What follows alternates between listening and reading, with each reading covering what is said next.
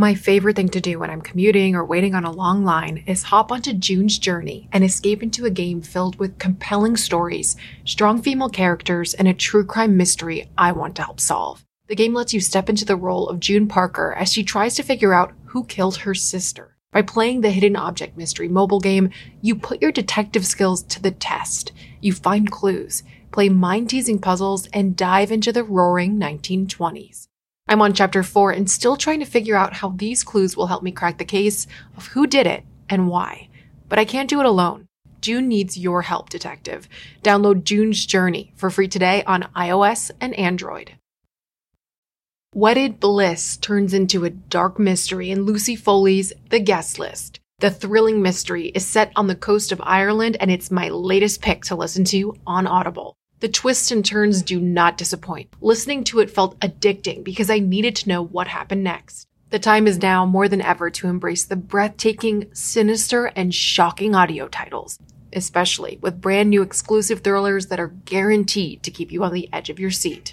As an Audible member, you can choose one title a month to keep from their entire catalog. It is the home of storytelling, after all. New members can try Audible free for 30 days. Visit audible.com/snapped or text snapped to 500-500. That's audible.com/snapped or text snapped to 500-500. Hi, Snap listeners. We're bringing you a special bonus episode today from Oxygen's hit series, Killer Siblings, returning with all new episodes tomorrow, Friday, December 3rd at 8/7 Central. You can also watch full episodes live or on demand on the free Oxygen app by clicking the link in our description. Enjoy.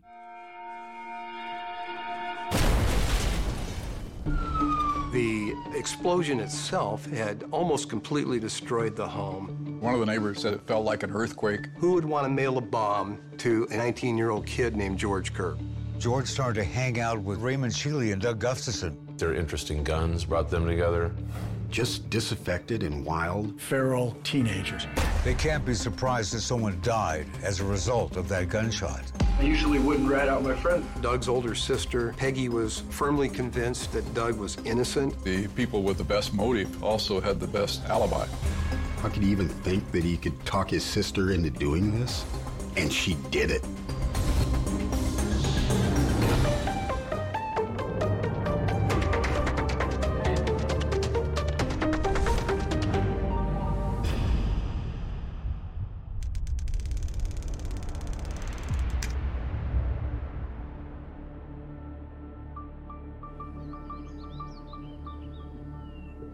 Chugiak is a rural community.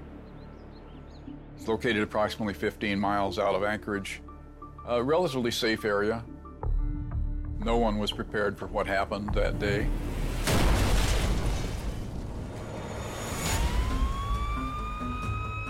A neighbor hears the explosion, calls the Chugiak Volunteer Fire Department.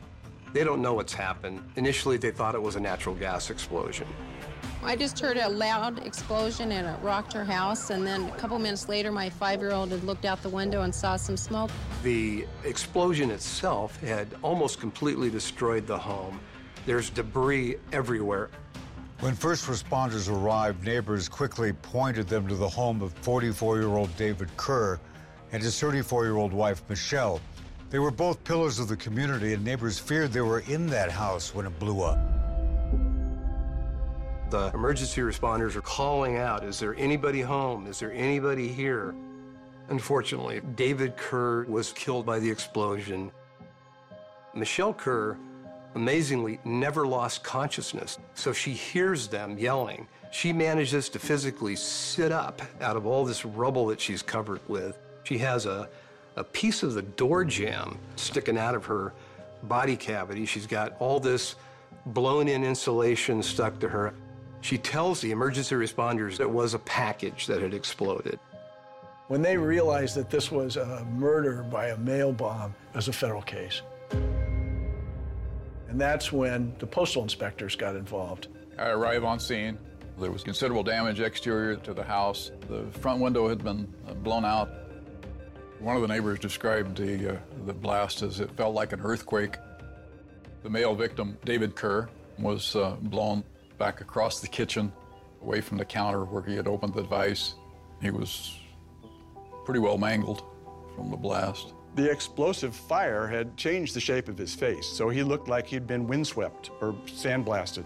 I assigned one of my team members to go with the body to the coroners for an autopsy and collect evidence from the body. We started setting up for major recovery of evidence on the scene. They bring Michelle to Alaska Regional Hospital here in Anchorage and immediately start working on her. She has between 2,000 and 3,000 individual projectiles, pieces of metal, glass, ceramics, wood, driven into her body and into her face at supersonic speed. They're working on her frantically, trying to save her life. The Anchorage Police Department responds to the hospital, and an officer put a little cassette recorder next to her head to ask Michelle questions, which everybody expected to be a dying declaration. Michelle, there's some police officers here. Just repeat what you think happened. Well, we got a package for George from the state of Alaska. The female victim revealed that the parcel was addressed to her stepson, George Kerr. Who would want to mail a bomb to an 18, 19-year-old kid named George Kerr?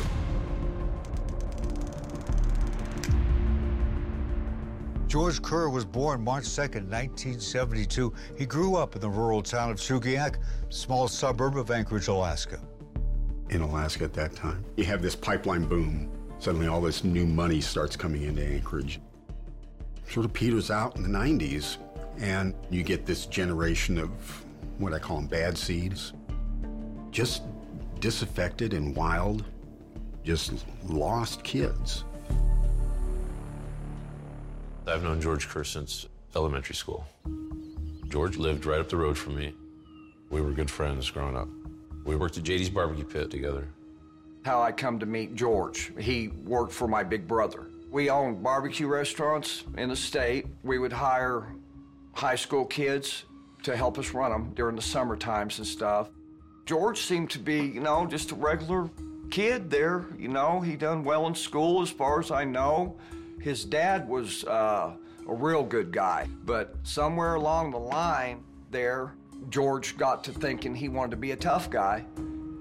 About that time, George started to hang out with Chugiak's resident bad boy, Raymond Sheely. Raymond Sheely, a social person. Most of his friends called him RD. I've known RD Sheely since 8th grade. We started wrestling together in the same wrestling team. Then he started driving us to junior high because he had a license before, most kids can get licenses. Raymond Sheely was well known in the community as being kind of a feral teenager. His parents got him his own apartment because getting to and from his house was pretty iffy in the winter sometimes. Raymond Sheely had quite the entourage at Chugiak High School, including Douglas Gustafson. Doug was very awkward. He had no self-esteem, I don't think, at all. He was called the Lizard by a lot of people, so that in itself that says a lot, I think. He was RD's friend, and a lot of people would be like, why'd you bring him? Why is he here? Their interest in guns brought them together. Doug was smart, but Doug also had some weird quirks, like his reading was the Anarchist Cookbook. I mean, who reads that? He was fascinated with firearms, fascinated with explosives, would make statements like his goal was to become an assassin. He was really sort of an oddball and was viewed that way, even by these other kids that were part of this group of miscreants. Doug's parents were devout Jehovah's Witnesses, but they weren't devout parents. Peggy Gustafson, she's 8 or 9 years older than him.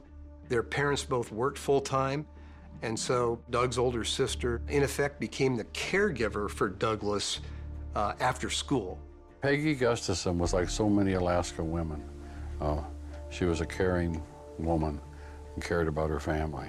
Peggy was kind of the older sister that never got in trouble and was trying to keep her younger brother, Doug, out of trouble. So they were particularly close. They had a very close connection as siblings.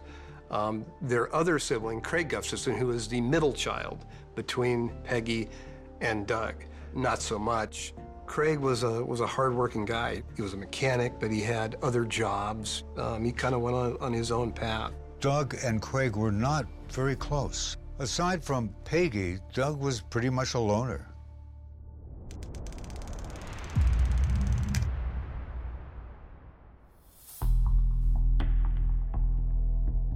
(1990), the year that Doug, Raymond, and George graduated high school with absolutely no plans for the future. The three teens post-graduation spent most of the time hanging out at JD's barbecue pit where George Kerr was employed. They got to talking to some of the Hells Angels and different guys that hung around our barbecue restaurant. They seen some things, right, that might have appealed to them. Hey, I want to be like that too. With this little group, they started committing, acts of mayhem out in the Eagle River and Chugiak area. Acts of vandalism, burglaries, for lack of a better term. They were bad kids. You get those three together and they're thinking, okay, how can we steal? How can we make money? How can we do this? They were bad news together, those three. Raymond, he was the brains behind all of it. They were out burglarizing stuff. The most noteworthy of the unlawful activities was the burglary of Mike's Meats.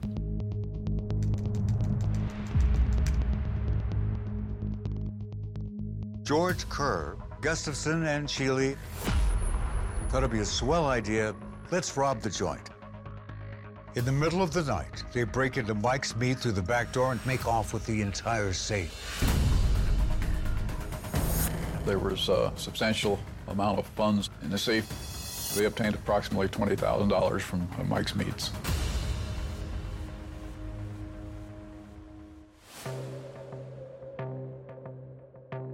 They immediately took that cash and they went out and purchased some high-end firearms the day after the burglary. An AR-15, a semi-automatic Uzi, and a HK-91. Doug Gustafson bought an HK-91. That's a sniper rifle.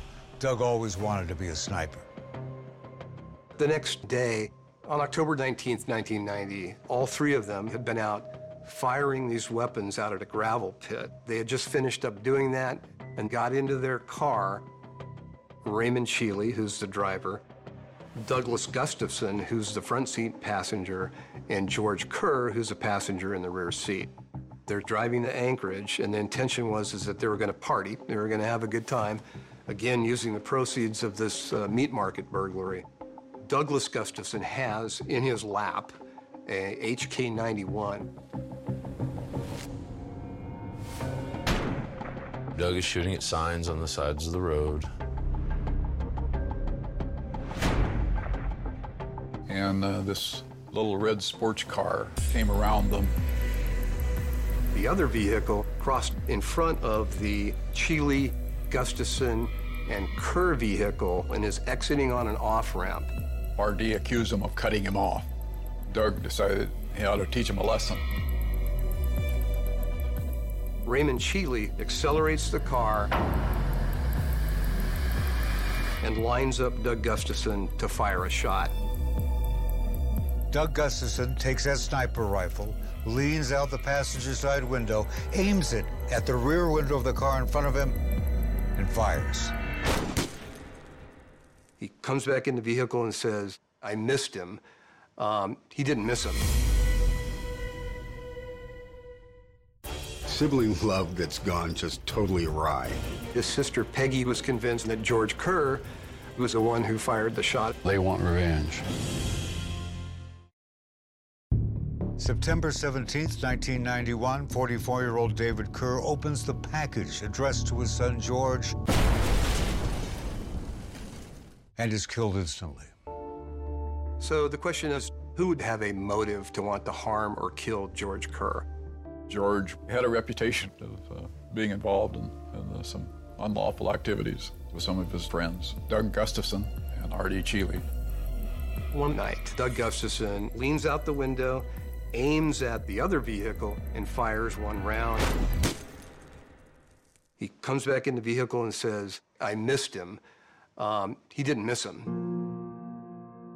That round that he fired went right through the back window, and it hits the front seat passenger, Jeffrey Kane, right in the head and kills him instantly.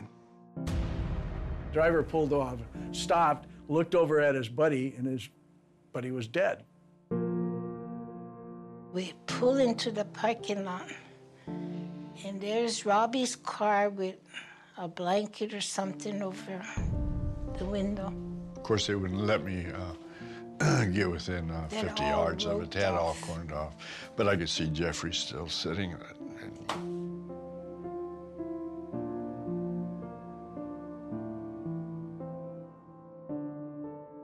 Jeffrey Kane went to Chugiak High School like we did. Seemed to be a nice kid, man. He didn't deserve what he got, that's for sure. It was just full of life and joy. In fact, the night that he died, he came upstairs and he was gonna go out with Robbie. And I said, "You need some money?" "Nah, I got $5. And he looked at me and he said, "Mom, I really love you." And I go, "Oh, yeah, everybody loves me. You want some more money?" And he said, "No, but I really love you." And off he went that night. And that was the last things he told me. Sheely and Doug Gustafson and George Kerr continued on into Anchorage. They go to a local motel. They call some young women, and they have a party. They drink, they smoke some weed, and then they finally go to sleep. At that point, they didn't know that Doug Gustafson killed Jeffrey Kane. The next morning, George Kerr was walking into his house. He sees on the doorstep the Anchorage Daily News. He realizes instantly that, holy smokes, that was us. I don't believe Doug aimed that gun to kill anybody. And I don't believe RD, he might have said shoot, but I do not believe that that bullet was meant to kill Jeffrey Kane. Is it an accident that Jeffrey Kane is killed instantly by the shot from that sniper rifle? Why have a sniper rifle if you don't intend to be a sniper? They can't be surprised that someone died as a result of that gunshot. It's on all the TVs about this kid getting killed that night. RD and Doug are trying to get rid of all the evidence. They're trying to do whatever they can to cover up. So that's the time the gun disappeared. But George is starting to get the cold feet. He agonizes for much of the day about what to do. George, he even went to those guys and he said, "We got to turn ourselves in." They were the ones that said, "No, no, no." It was just one of them clean crimes that nobody would have ever figured out. George Kerr, he thinks about it. He finally talks to his boss, who owned the restaurant he worked for. And George was real close to him. Tells my big brother what happened. Phelps tells him, "You have to do the right thing here. You got to go to the police, George." So he does. They arrange for him to go down to the Anchorage Police Department. He meets with homicide detectives, and George agrees to cooperate at that point. These guys are friends, okay friends, I would say. I mean, and I usually wouldn't rat out my friends, but this is just so severe, I got to do it. Ultimately, George recognized that this was a very, very serious matter. Obviously, very much more serious than anything these kids had ever done before. George tells the police. Doug Gustafson leans out the window, aims, and fires one round. Did he actually aim it like a rifle? It was really quick. I don't know, I was sitting in the back and I was telling him, "You don't want to do that." I still didn't think he'd do it. In any case in which you have somebody coming in and telling you a story about somebody else committed a crime, you have to get some kind of corroborating evidence, some reason to believe this person is credible. What George has to do is get Raymond Sheely and Doug Gustafson to talk about the shooting directly to him to get it on tape. And there is your evidence. That's when they wired Kerr up and had him talk to Gustafson and Sheely.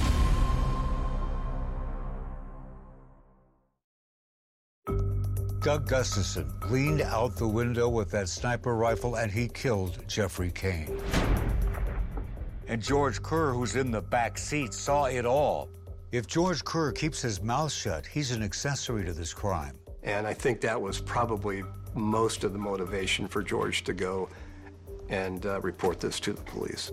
So the police, based on what George Kerr told them, went and obtained a warrant. That's when they wired Kerr up and had him talk to Gustafson and Chile. I've worked a lot of cases where you have cooperating witnesses wired up, and that's always pretty intense. George goes out and meets with Doug Gustafson, and they talk about the shooting that had occurred the night before. And George says to Doug on that recording, he says, "Doug, why did you have to kill that guy?" And Doug responds, "I didn't mean to, George." That's all they needed. It was an admission from Doug Gustafson that he had pulled the trigger and fired the shot that murdered Jeffrey Cain. George also is wired up and has conversations with Chile. Chile is much more circumspect in his responses to George Kerr's prompting questions. So they don't obtain a smoking gun admission like they did from Doug Gustafson, but ultimately they obtained enough that they felt that they were ready to charge Raymond Chile. Doug got arrested first, and then RD got arrested. Gustafson and Chile, they're charged with murder for killing Jeffrey Cain. George's decision to cooperate leads to a decision for him not to be charged by the state of Alaska for any exposure he might have had for the Jeffrey Cain murder. That greatly upset Doug's older sister, Peggy. As siblings, they're very close. Peggy was firmly convinced that Doug was innocent of the Jeffrey Cain homicide. It was 2 or 3 days after my son was killed that the district attorney called the house, and he said, "I believe we've got the people that killed your son." And I said, "That's good news. But you better get a conviction, because if they get on the straight, I'll take care of the problem myself."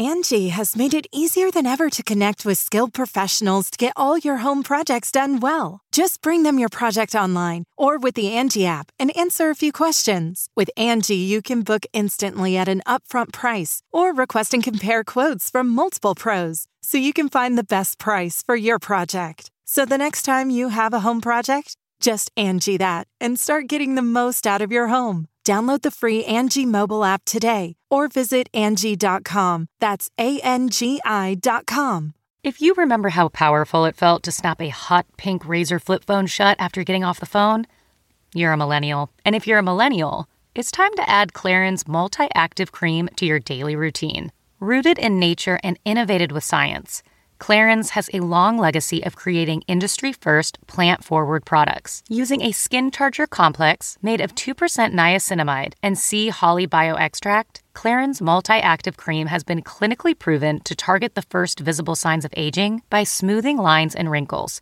refining pores, evening tone and texture, and strengthening the skin's moisture barrier. While multi-active creams can't bring back the golden age of boy bands, it can distress your skin. Clarins Multi-Active Cream is available online now. Go to clarins.com/truecrime and get Multi-Active Day and Night Cream for 10% off, a free welcome gift, plus free shipping on your first order. That's clarins.com/truecrime with promo code TRUECRIME. clarins.com/truecrime with promo code TRUECRIME.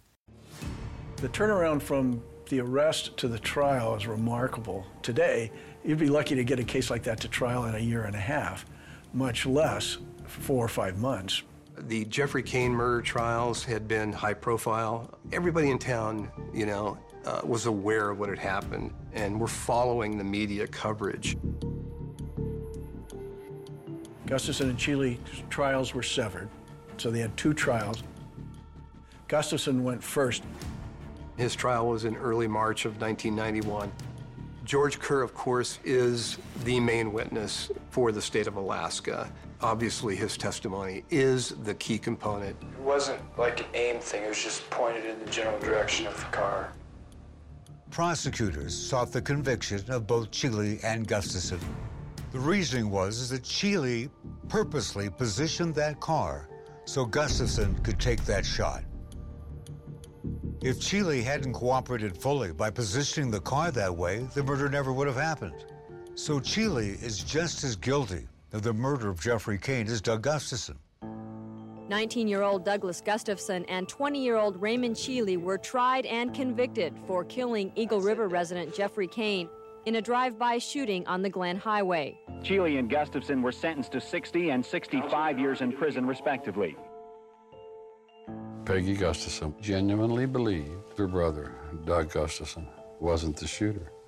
I think she really believed he was innocent, and that George Kerr was lying. In fact, she was convinced for whatever reason that George Kerr was probably the one who fired the shot at Jeffrey Kane. Peggy was in total denial that her baby brother, the one she'd raised all of his life, could be guilty of such a heinous crime. She was sure someone else must have pulled the trigger. Following the trials in March of 1991, George is still here in the community. He ceases to be part of the Sheely crowd because those kids don't want to have anything to do with him. He decides at some point that he's going to join the Navy.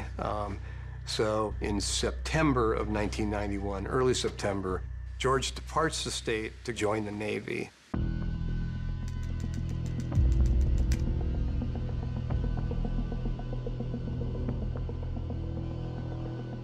Dave Kerr picks up a package from the post office, and it's for George, and he takes it home. His wife, Michelle, is in the kitchen just down the hall. David Kerr opens the package. He's killed instantly. They're processing the remains of David Kerr in an autopsy at the state crime lab. A number of things were collected from the body. One of the key things we found was forensics were able to recover chemical traces of MMAN. And the reason that was important is because MMAN is added to an explosive called Tovex. It's a high explosive that is frequently used in things like mining and logging. But the single most important piece of physical evidence was a piece of the microswitch that was used to set off the explosive. This little piece that's recovered from David Kerr's body cavity is part of a roller switch, and this is typically something that is used to complete an electrical circuit. So as long as the switch is closed, the circuit isn't complete with the wiring that goes between that switch. So that when David cut the tape on the box and lifted the flap, it completed the circuit into the Tovex and detonated the explosives. It was only by a miracle that Michelle Kerr survived. Later, investigators were able to talk to her.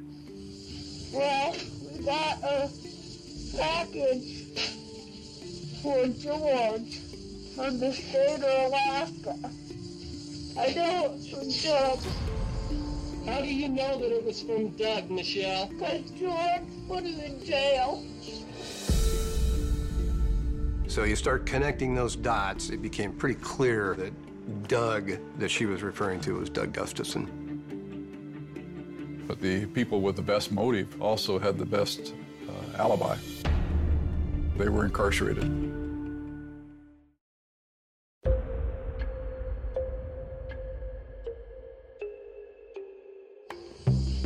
I know it's from Doug. How do you know that it was from Doug, Michelle? Because George put him in jail. The problem the investigators have with the theory that Doug Gustafson and Raymond Sheely are involved is how could they do this from prison?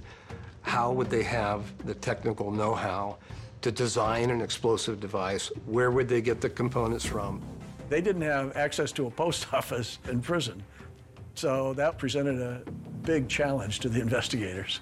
But then they finally got a break. On the heels of the explosion, there are prisoners over at the prison where Raymond Sheely is housed and where Douglas Gustafson had earlier been housed. They have a couple of prisoners tell us that they actually saw a written hit list that Raymond Sheely had prepared of people that he wanted to kill. He primarily centered on those involved in his conviction. On that list was the judge, the prosecutors, and the witnesses. And at the top of the list, George Kerr. Sheely and Doug Gustafson are really angry with Kerr. Angry with him because he was in on the initial horrible event. Angry with him because he then turned state's evidence. And maybe angry because he might have been lying, who knows? And so they want revenge. They were able to pass notes. In jailhouse lingo, they call them kites. They would utilize the assistance of other prisoners, like, hey, can you give this to Doug over in the other jail cell? They were also able to coordinate a specific time and day to call the Sheely house. They have 2 separate phone lines that come into that home, and that someone out there was taking the phones and literally turning mouthpiece to earpiece, and they were able to talk to each other over the telephone that way. So these hurdles, like how could these guys do this from prison, it's becoming increasingly clear that it's really not that difficult. Now investigators have to deal with the issue of these guys are in custody. It's probably next to impossible that they constructed this bomb themselves in a correctional facility and mailed it to George Kerr, so someone had to help them. The investigators start looking at all the people that were close to Gustafson and Sheely. They find out about who these people had been talking to and what they'd been talking to them about, their family, friends. Doug Gustafson has an older sister and an older brother, Peggy and Craig, who are living in the area. So we determined that we need to know a little more about those people. So we decided to review the prison tapes, trying to find anything of evidentiary value. How you doing? Oh, God, I'm so glad you called. Doug has many conversations with his sister, Peggy, before the bomb went off. And all these phones are monitored here big time. Yeah, and if these phones are monitored... Oh, yeah. By Thanksgiving, we're all in the Anchorage Police Department listening to tapes. It seemed like it was endless. There were some bleak times, for sure. One of the prison tapes that we listened to, Peggy relates to Doug that she has a dream. I dreamed I saw Gorgeous hitchhiking. Oh. And I looked around, I didn't see anybody, and I hit him. I sent that puppy flying out of my car, and I looked, and he was still alive. And then I broke his neck.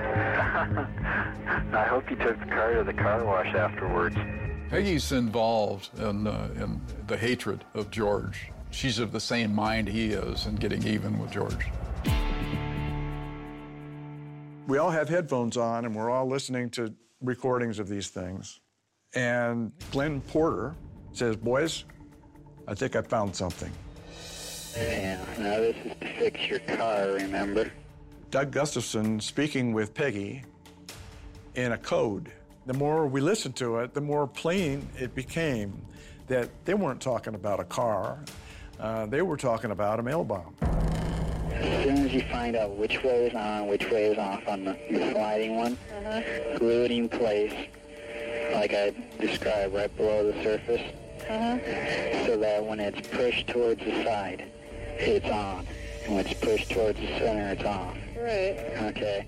What it sounds to me like this is a triggering device for a bomb. She burns up some switches and batteries trying to make the device work.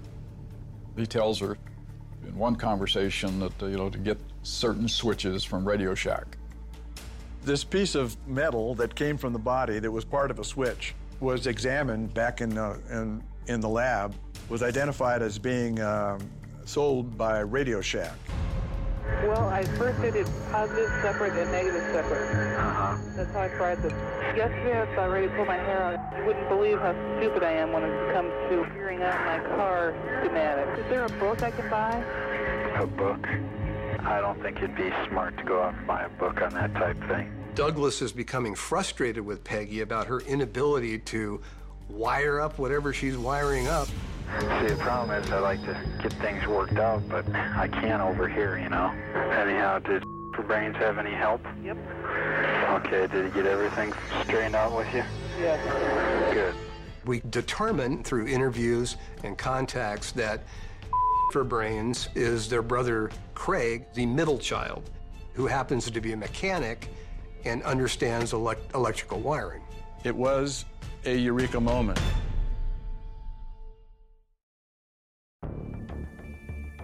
Peggy Gustafson had talked to Douglas Gustafson about assembling what the investigators believed to be an explosive device, and strongly suspected their brother Craig Gustafson assembled that device. It was a eureka moment. That caused them to focus even more on the Gustafson siblings. Craig was perceived to be the black sheep of the family. He wasn't necessarily estranged from them, but Craig was not necessarily close to Peggy or Doug. So we start focusing on Craig, who appears to be sort of a weak link here. Really what we needed was evidence. We had an idea of how the events occurred and what transpired, but without evidence you don't have anything that you can go to trial on. And one of our inspectors on the team had built a little rapport with Craig and had gained some trust with him. Craig is contacted. Initially, he's not cooperative with the investigators. Craig wasn't necessarily hostile to the investigators, but he certainly wasn't, forthcoming. So they had this continuing contact with him, which was increasingly becoming more frequent, a little more friendly. It increasingly becomes clear that Craig was very troubled by the fact that David Kerr had been murdered as a result of this explosive device. And then finally, Craig decides to pick up the phone. He wants to talk.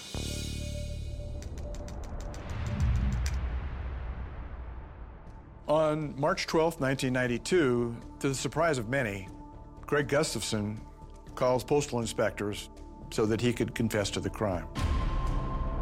Craig Gustafson told the investigators that he was involved in making the bomb, and his sister Peggy was involved in making and mailing the bomb, and they did so at the direction of their brother Doug from prison. Doug Gustafson and Raymond Cheeley had been involved in this bombing plot.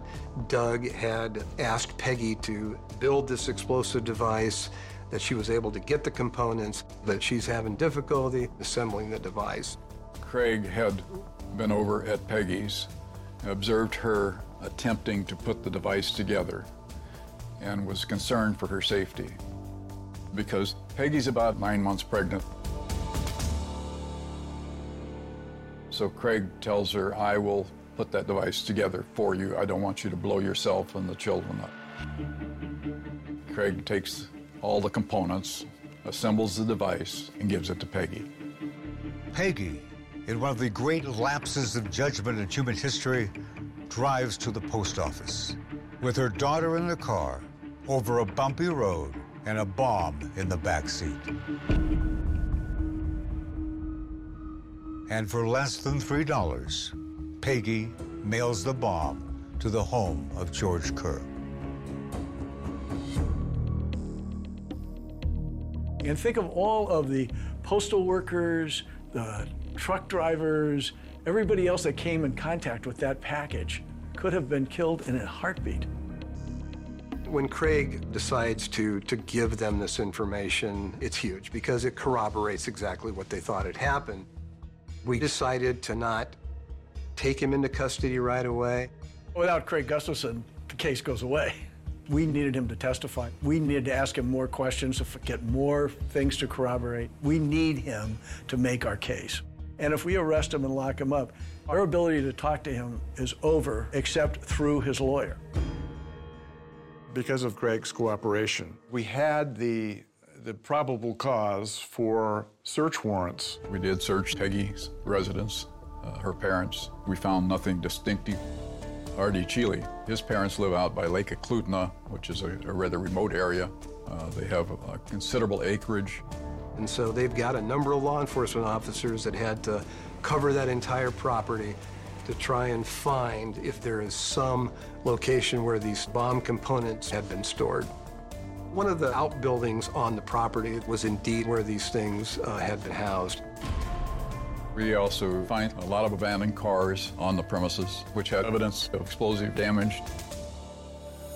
Doug was a bookworm, so he learned it out of Soldier of Fortune magazines about building pipe bombs. And so we'd build these bombs, man, and go out and blow trees up. You know, we'd go to the creeks, man, and throw pipe bombs down and blow up salmon.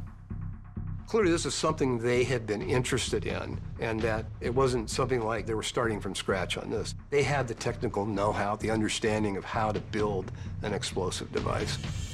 The investigators had enough evidence that they could be satisfied that they had the right people and put it together for a case. The investigators know that indeed they have a conspiracy involving 4 people, Raymond Sheely and Douglas Gustafson, who were able to form this bomb plot. They know that Peggy Gustafson is involved in assembling and ultimately mailing the device. They know that Craig Gustafson, in fact, built this device. Craig Gustafson's confession was the turning point that pretty much set in motion getting charges filed against the whole family. Sheely was arrested this morning at Cook Inlet pretrial. Gustafson was arrested at Spring Creek and Seward. Peggy Gustafson Barnett was arrested at her Anchorage home this morning. Count 1 of the complaint charges each of these defendants with mailing explosives with the intent to kill. Count 2 charges each defendant with the use of a destructive device during and in relation to a crime of violence. Craig Gustafson has also been charged in the federal complaint, but he has disappeared.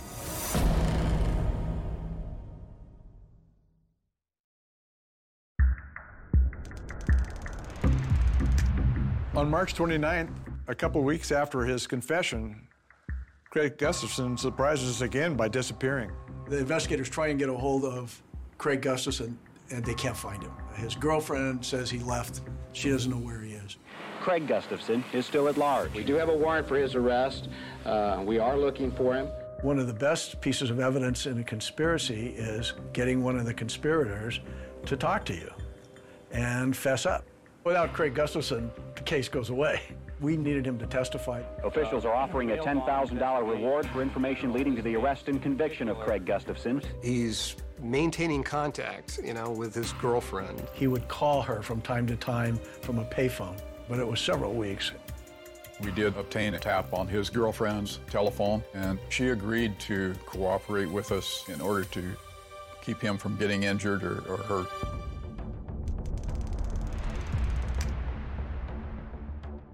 He makes a call from a payphone. April the 18th, his girlfriend is able to keep him on the line during that particular phone call long enough that they're able to trace the call. They determine it's coming from this payphone at the Roosevelt Hotel in the Los Angeles area. On the phone call, Craig tells his girlfriend, "They will never catch me," at which time we hear, "You're under arrest, freeze." And he drops the phone. So now, by April 18th, all of these folks, Raymond Sheely, Douglas Gustafson, Peggy Gustafson, and Craig Gustafson, are in federal custody. All of these individuals were ultimately indicted by the federal grand jury here in Anchorage for their involvement in the mail bombing murder of David Kerr. Craig Gustafson decided to plead guilty relatively early on. As we say in the U.S. Attorney's Office, he joined America's team, entered a plea agreement under which he agreed to plead to certain crimes, and part of his deal was he would cooperate with the government and testify. Peggy made a number of admissions at that point. Peggy said, "We didn't intend to kill anybody. This whole thing was just meant to scare George Kerr into telling the truth," because she's got a very strong belief that Doug has been wrongfully convicted for murdering Jeffrey Cain. Peggy was desperate to help her brother. To a large extent, she was a victim too. She was a victim of the quicksand she got drawn into, because of her brother. Peggy ultimately pled guilty to her participation in the bombing and agreed to cooperate. However, there is a twist. Doug agrees to plead guilty. It's conditional upon Peggy receiving leniency in her sentencing. This is sibling love that's gone just totally awry. How could he even think that he could talk his sister into doing this? And she did it. Peggy wound up getting roughly 28 years. Craig, he was sentenced to about 22 years. Raymond Shealy was convicted of conspiracy, of mailing an explosive device causing death, which carries a maximum sentence of life in prison without possibility of parole. Doug Gustafson gets the same sentence as Shealy, life without possibility of parole. These guys are, in fact, they're going to die in custody. Unfortunately for the Gustafson parents, all three of their children are convicted murderers. Unusual case, to say the least. People reached out from prison and used their own family to kill innocent people. It's astonishing. You know, the most memorable thing for me is Michelle Kerr, quite frankly. Michelle testified at trial. She was a strong witness. And so just having to go through and tell the story, you know, it's extremely tough because it brings all of those emotions and all those feelings back. That's about as strong of an individual as you're ever going to encounter. Surviving mail bomb victim Michelle Kerr sued the Alaska Department of Corrections for negligence. She was awarded an $11.8 million judgment. Dave Kerr was the salt of the earth. Great guy. Should have never happened to him. Me and George are still friends to this day, so, you know, he's got to live with a lot of things in his life that are pretty rough to deal with. I think it weighs on him. It took a toll on a lot of families, you know.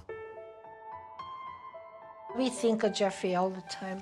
He still has a bedroom. So I have his coat still hanging in the closet with his name tag on it, so, you know. Even the grandkids say, oh, it's Jeffrey's room. And they're all old now, but they know it's Jeffrey's room. You know, he was alive once, you know, so let's keep him in our hearts.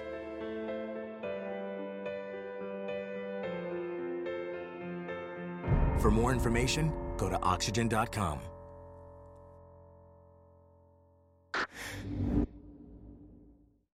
Welcome to Pura, the most pristine, safe, climate-stable city on Earth. A haven amidst the wreckage. Here, you're safe from heat domes, superstorms, water bandits in the outer lands. There's no crime in Pura. No murder, no suicide. And best of all, there's no cost to join us. In Pura, we promise to keep you safe. They killed her! You took everything! In a world that doesn't feel so safe anymore, we're waiting for you. Here, in Pura. The Last City is a new scripted audio drama from Wondery. Enjoy The Last City on the Wondery app or wherever you get your podcasts. You can binge all episodes of The Last City right now, ad-free on Wondery Plus. Get started with your free trial at Wondery.com/plus.